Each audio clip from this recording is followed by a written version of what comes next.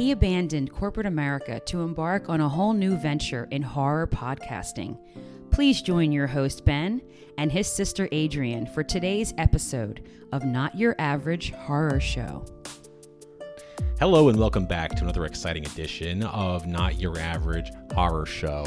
And I thought we were done with this, but apparently there's still audio problems that persist.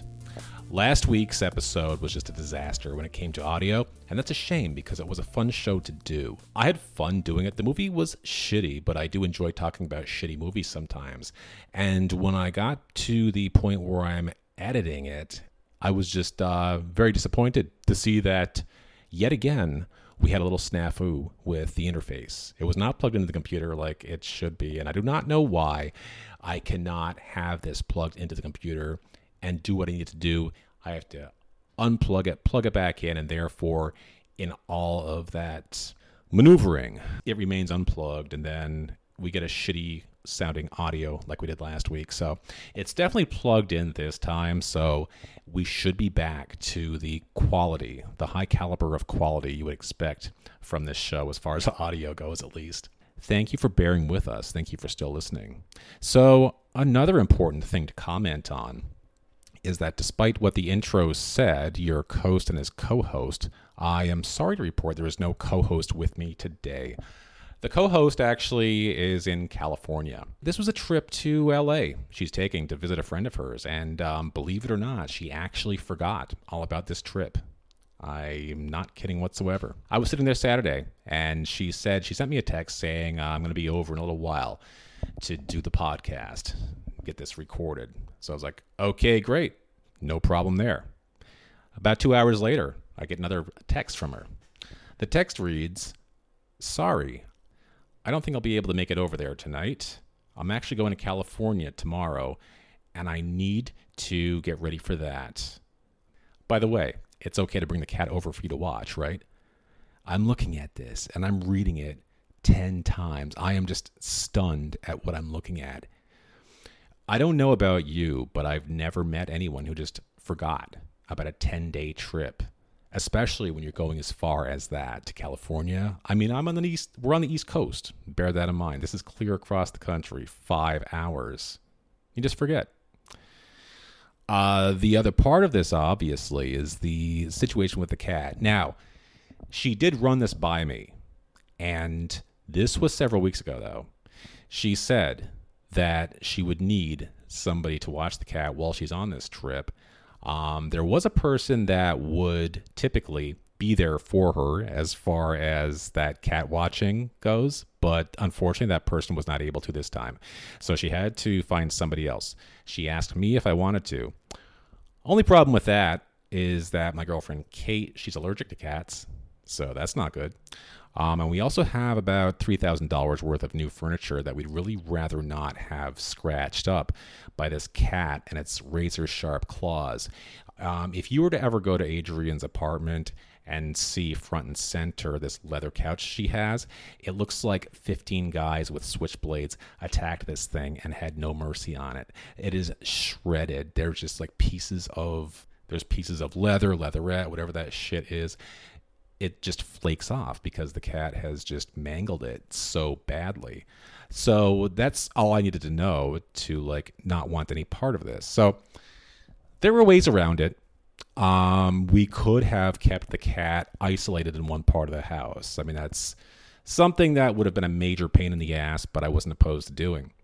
The other suggestion that Adrian had was that she could give me this special magic tape where if you put it on your furniture, run it along either the top, bottom, or both of the furniture, and apparently this serves as a cat repellent.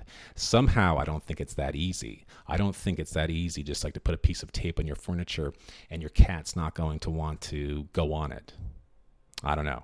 So anyway, what I told her about 3 weeks ago was that we have some problems with this. It would not be an easy thing for us. 10 days is a major imposition to ask for somebody who doesn't even have pets in the first place. She then said that there's another friend of hers who she believes could do it. And I said, okay, perfect. ask that person. I think she had a few other people, a few other options out there that could possibly do this also, and that she would check with them, and hopefully they would do it. She says, okay. And then I probably said something along the lines of, if nothing like that works out, just get back to me and then we'll figure something out from there. So I didn't hear a peep for 3 weeks. As far as I knew, this was handled. The cat was going somewhere. Somebody was locked in to take care of it. But then to my horror, I get that text saying that she's on the way over with the cat. I'm like, no, if there was 3 weeks, she could have come back to me and said, hey, I'm not having any luck finding somebody. Can you do this? After a brief conversation on the phone, I later got back to her and said, look, how about this? It sounds like she had somebody in her apartment building that can come over and help out with that, feed it, pet it, and then leave. Her concern was that the cat's going to be lonely. Okay, I get that. Pet owners do have that kind of tendency. If somebody was able to spend a couple hours there with the cat, then apparently that'd be a solution also. I'm going to be in the city. The city is where she lives. I'm going to be there anyway tomorrow, as a matter of fact. So long story short, I'm going to be traveling to the city 3 days. I mean, I can do one of the days I'll be there anyway for work, so that's no problem. But otherwise, I just found this all very humorous. It's just all very, I'm not sure which part of this is more unusual. I mean, certainly somebody forgetting about a 10-day trip, that's very unusual. But there's probably, I'm sure a lot of us have always been there where somebody has a pet and they've either run this by you or maybe surprised you with this last minute. So anyway, I'm by myself today. This is a first for me. This is a solo, not your average horror show. I wasn't sure how I'd be at this. I've never actually just taken a mic and just come up with things to say to fill up time with. I think it can be done. Hopefully in a manner that will not drive you away. Anyway, so let's get to the movie. The movie I was looking to do for this week was going to be Blood Beach. 1980 classic. Very, very low budget movie. And honestly, I did see this once before. I was in college. It was around this time I saw New Year's Evil. I rented them both from the same place. I think I might have actually got them right in the same trip, watched them back to back. That was not a good movie. Neither one of those are really. But Blood Beach, it had some pretty high profile actors. We had John Saxon. Would it surprise you to know that I'm a John Saxon fan? Enter the Dragon. Did you know that John Saxon was originally the first one billed in Enter the Dragon? It was not Bruce Lee. Nobody saw that breakout success of that movie coming, or the fanatics that would follow Bruce Lee around the rest of his career. I think they later fixed that. I think they put Bruce Lee on most copies of the movie that you would see and most posters, but anyway, who cares? John Saxon didn't really do a whole lot of notable movies, but he has been in a shitload of movies. He was in the original Nightmare on Elm Street, I watch all the time, so the rest of his films, I don't know. He wasn't necessarily a horror movie actor. He was in a whole array of things. Enter the Dragon, obviously action. I would say mostly action and smattering of other stuff too. Blood Beach also features Burt Young of Rocky fame, Paulie. So you got those two actors in a movie. How could it go wrong? Well, it can go wrong. Anyway, I'm not even sure why I'm talking about this right now because we're not doing Blood Beach. The problem is I pulled up Blood Beach on my database of movies. It was mislabeled. What I got instead was The Beach House, which I didn't know what to expect with this. When I first started watching it, I thought it actually was Blood Beach. I see this enormous panoramic scene of a beach, probably in California somewhere, which Blood Beach is set in. However, didn't take long to find out that this movie is set in modern day. Modern day, I mean 2019, 2020. And the picture quality was very good. High def, everything looked perfect. Certainly not the grainy quality of the 80s that you would expect from Blood Beach. And then the title comes up on the screen, The Beach House. Now, it didn't take long to figure out that this actually was a horror movie too. I was going to click it off and try to resume my search for what I was looking for. However, I found it strangely captivating. There was Initially, a little bit of doubt. The two main actors, there's a girl and her boyfriend, are featured arriving at this beach house. The girl's name is Emily. Her boyfriend's name is Randall. Initially, I didn't really find the acting to be very good. The two actors I just mentioned, they just walk into the house. It's their getaway. Initially, I didn't know what the deal was, but they're just walking through the house. They seem to like it, but they're in a very trance-like state. They're looking at each other as if this was some kind of 1980s cologne ad like Calvin Klein. Do you remember how vapid the models were that would be in those commercials? I mean, it was parodied so many different places, but you get the idea, just very dull, blank expression on the face. That's kind of how they're interacting with each other. They just have that look, and when they're talking, they barely show any emotion either. And then at one point, they've been in the house for a couple minutes, and he's like, "So, what do you want to do now?" And she just kind of takes his hand and leads him upstairs. Almost very robotic looking, which is kind of hilarious. And the movie seems like it's set up to be nothing at all very interesting. But then suddenly, we have a scene of Emily sitting on the toilet. Not that that's interesting. It was unexpected, though. A little bit of a shake-up there. And from that point on, the movie just got better and better. She looks into the medicine cabinet and finds a whole bunch of prescription drugs in there. And then suddenly, it goes from this perfect-looking place initially to shots around the house reveal old food still sitting around the place. There's other random stuff around. Some of the stuff looks rusty. I guess it's a little bit deceptive initially, and I guess that's kind of one of the themes in this movie is deception. So things really seem to spark to life when there's a little heated exchange between the two. I forgot what they were even arguing about, but that's when things also seem to spark up as far as the chemistry between these two. It's much better than I initially thought it was going to be in the beginning. And then their first night there, Emily wakes up in the morning. She goes downstairs, and the music, I'll just say the score in this movie was also very understated, but very effective. It's almost like this well-placed rumble. It's like, it's almost like, I think in The Shining, they did this a little bit also. There was parts of the movie, that movie did have a great score, but there's parts where it's just very, very quiet for long stretches. And there's just like one single deep-sounding instrument playing. It's hard to describe, but it is very effective. So as she's walking down the stairs, she comes around the corner, and there's somebody sitting at the kitchen table. Lady with blonde hair with her back facing her, and you don't really have any kind of idea what this movie is setting you up for. So you're not really sure what that lady's deal is. Who is she? Emily scrambles back up the stairs to tell Randall that somebody's down there. And he's like, huh? What? And then you get the idea that it's maybe not that big of a deal. After all, I mean, it kind of is, but all it is really is that the place got double booked. They both kind of trot down the stairs.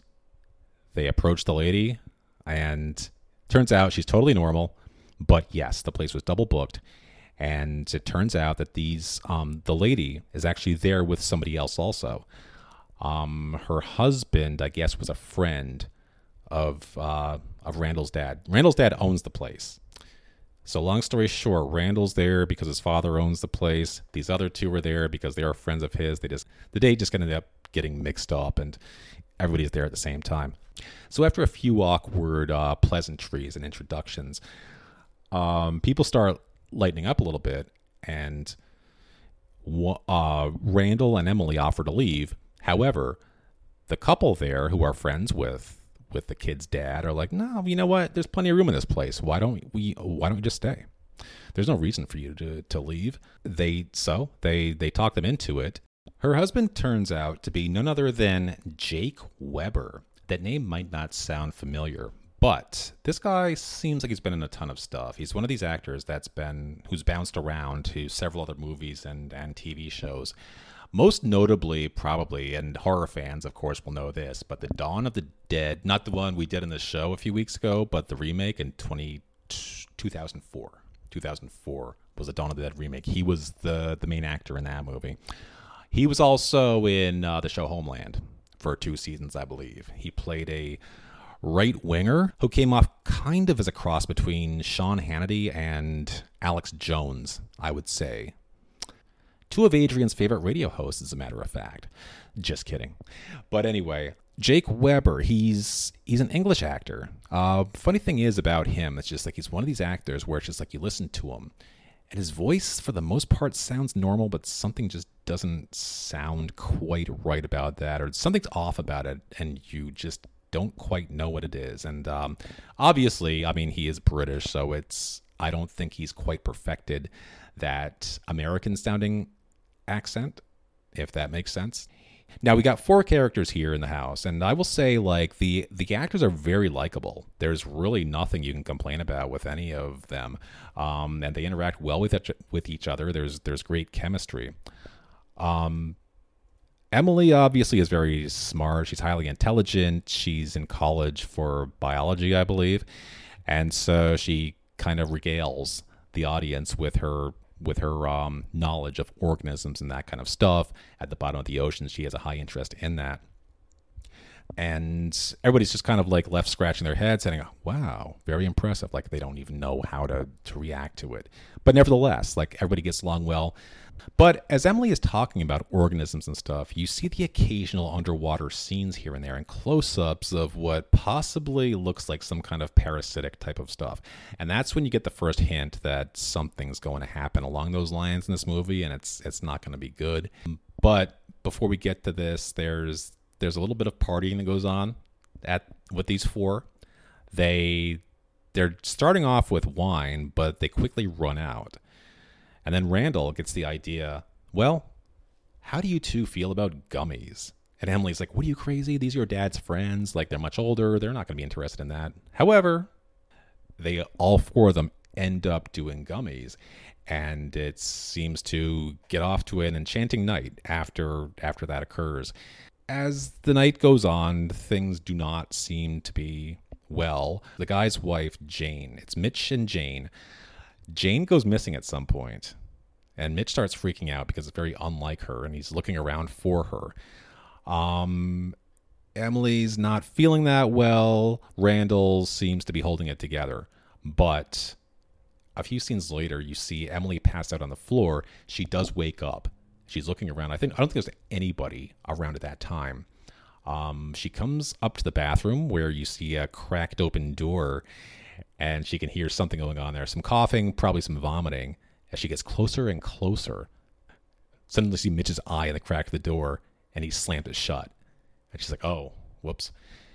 At that point, it's night, everybody's in bed, and then the next day is like when the shit really hits the fan. Nothing is as it seems. Emily wakes up. I can't remember if she's by herself or not. I think she is by herself in the bed. And she goes downstairs, and this is a very clever sequence. As she goes downstairs, she comes around that corner at the bottom of the stairs, and wouldn't you know, there's Jane sitting there at the table again by herself, just like in the beginning of the movie when Emily first found her. And it's a very well done scene. It's so much like the beginning of the movie, but this time you get the suspicion that even though you didn't feel comfortable with her being there in the first place, in the first scene, the second scene, there's way, way more tension because you just get the feel, the way they've built up the suspense here, something is really not right. And she gets closer and closer. She keeps saying Jane's name. Jane's not responding. Finally, she comes up around in front of her, and you expect to see something. You know how these movies go. If you've seen Cabin Fever, this one kind of reminded me of that. Turns out to be one of these body snatcher type things, really. Or any movie you've seen where there's some kind of like parasitic invasion that's going from person to person. Aliens, that could be one like that. Night of the Creeps. It's along those lines. So I'm not usually a big fan of those kind of movies, but this one, like I said, I did find captivating. Anyway, she goes up to Jane. Nothing looks horribly wrong at the time, but Jane's personality has taken a 180, and she's a much different person than she was before, just like the way she's reacting. She seems very panicked, very out of sorts. And at some point, she's not really responding to Emily. She just gets out of the chair and runs upstairs, and nobody knows what's going on. Emily then decides to go outside to look for Mitch. Now Mitch is missing. Last night it was the other way around. She goes on the beach, kind of sits down, and notices oddly that there's nobody else on the beach anywhere. And she's laying there. I think she falls asleep at some point, and she wakes up, and there's Mitch.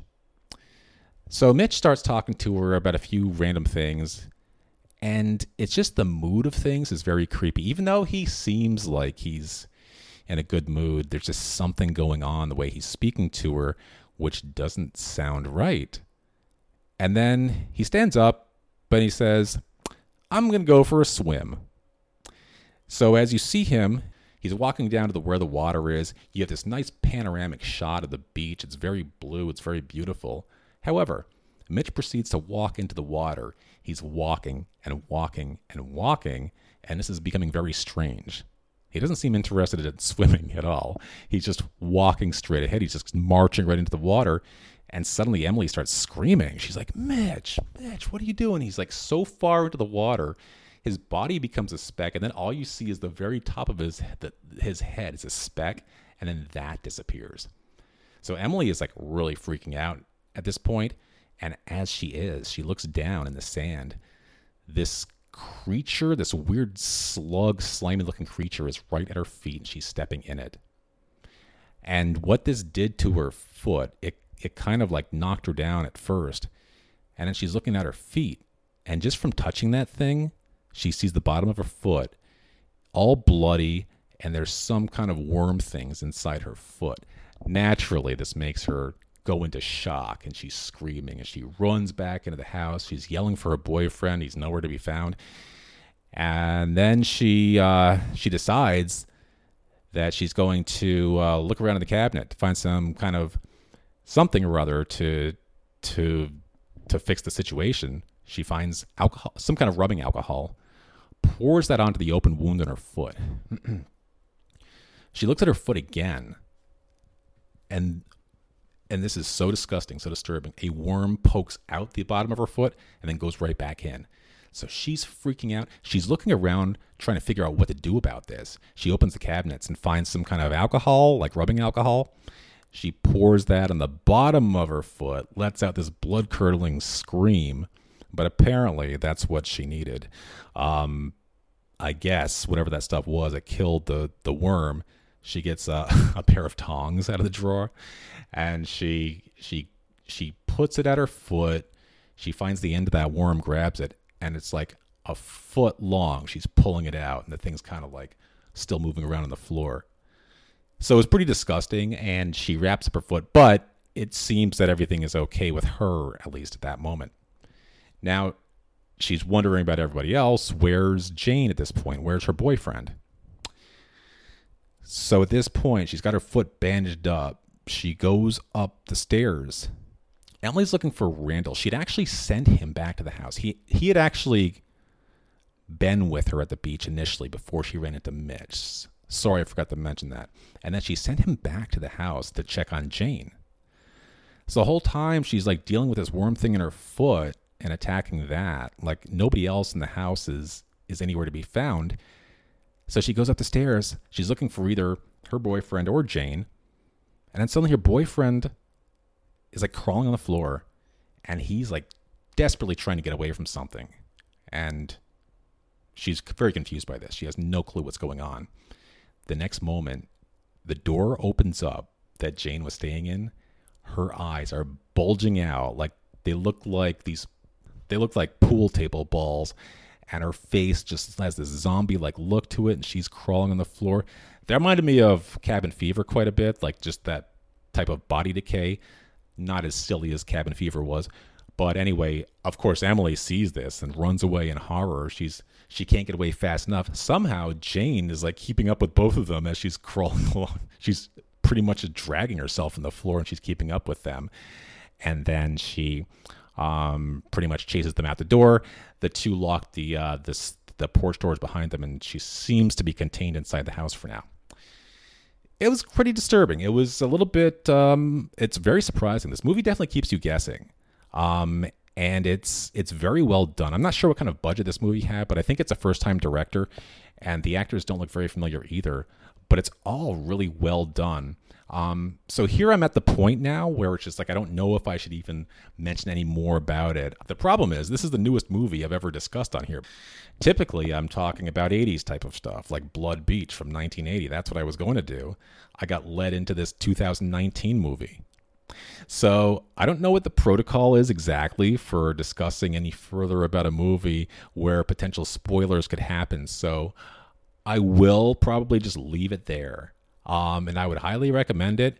It goes right in with the summer theme that I was wanting to do anyway. It was a nice surprise. I never find new horror movies that I ever want to see. Usually when I watch one, I regret doing it. A pleasant surprise. Highly recommended. So with that, I believe I will wrap up my solo venture here on Not Your Average Horror Show. Definitely different. Hope it was entertaining enough. And hope you'll be back next week where we will see if Adrian's here. I'm not sure. Maybe she'll forget to get on her flight back here. At any rate, thanks for listening. If you want, leave a comment at Not Your Average Horror Show - a podcast. See you next time.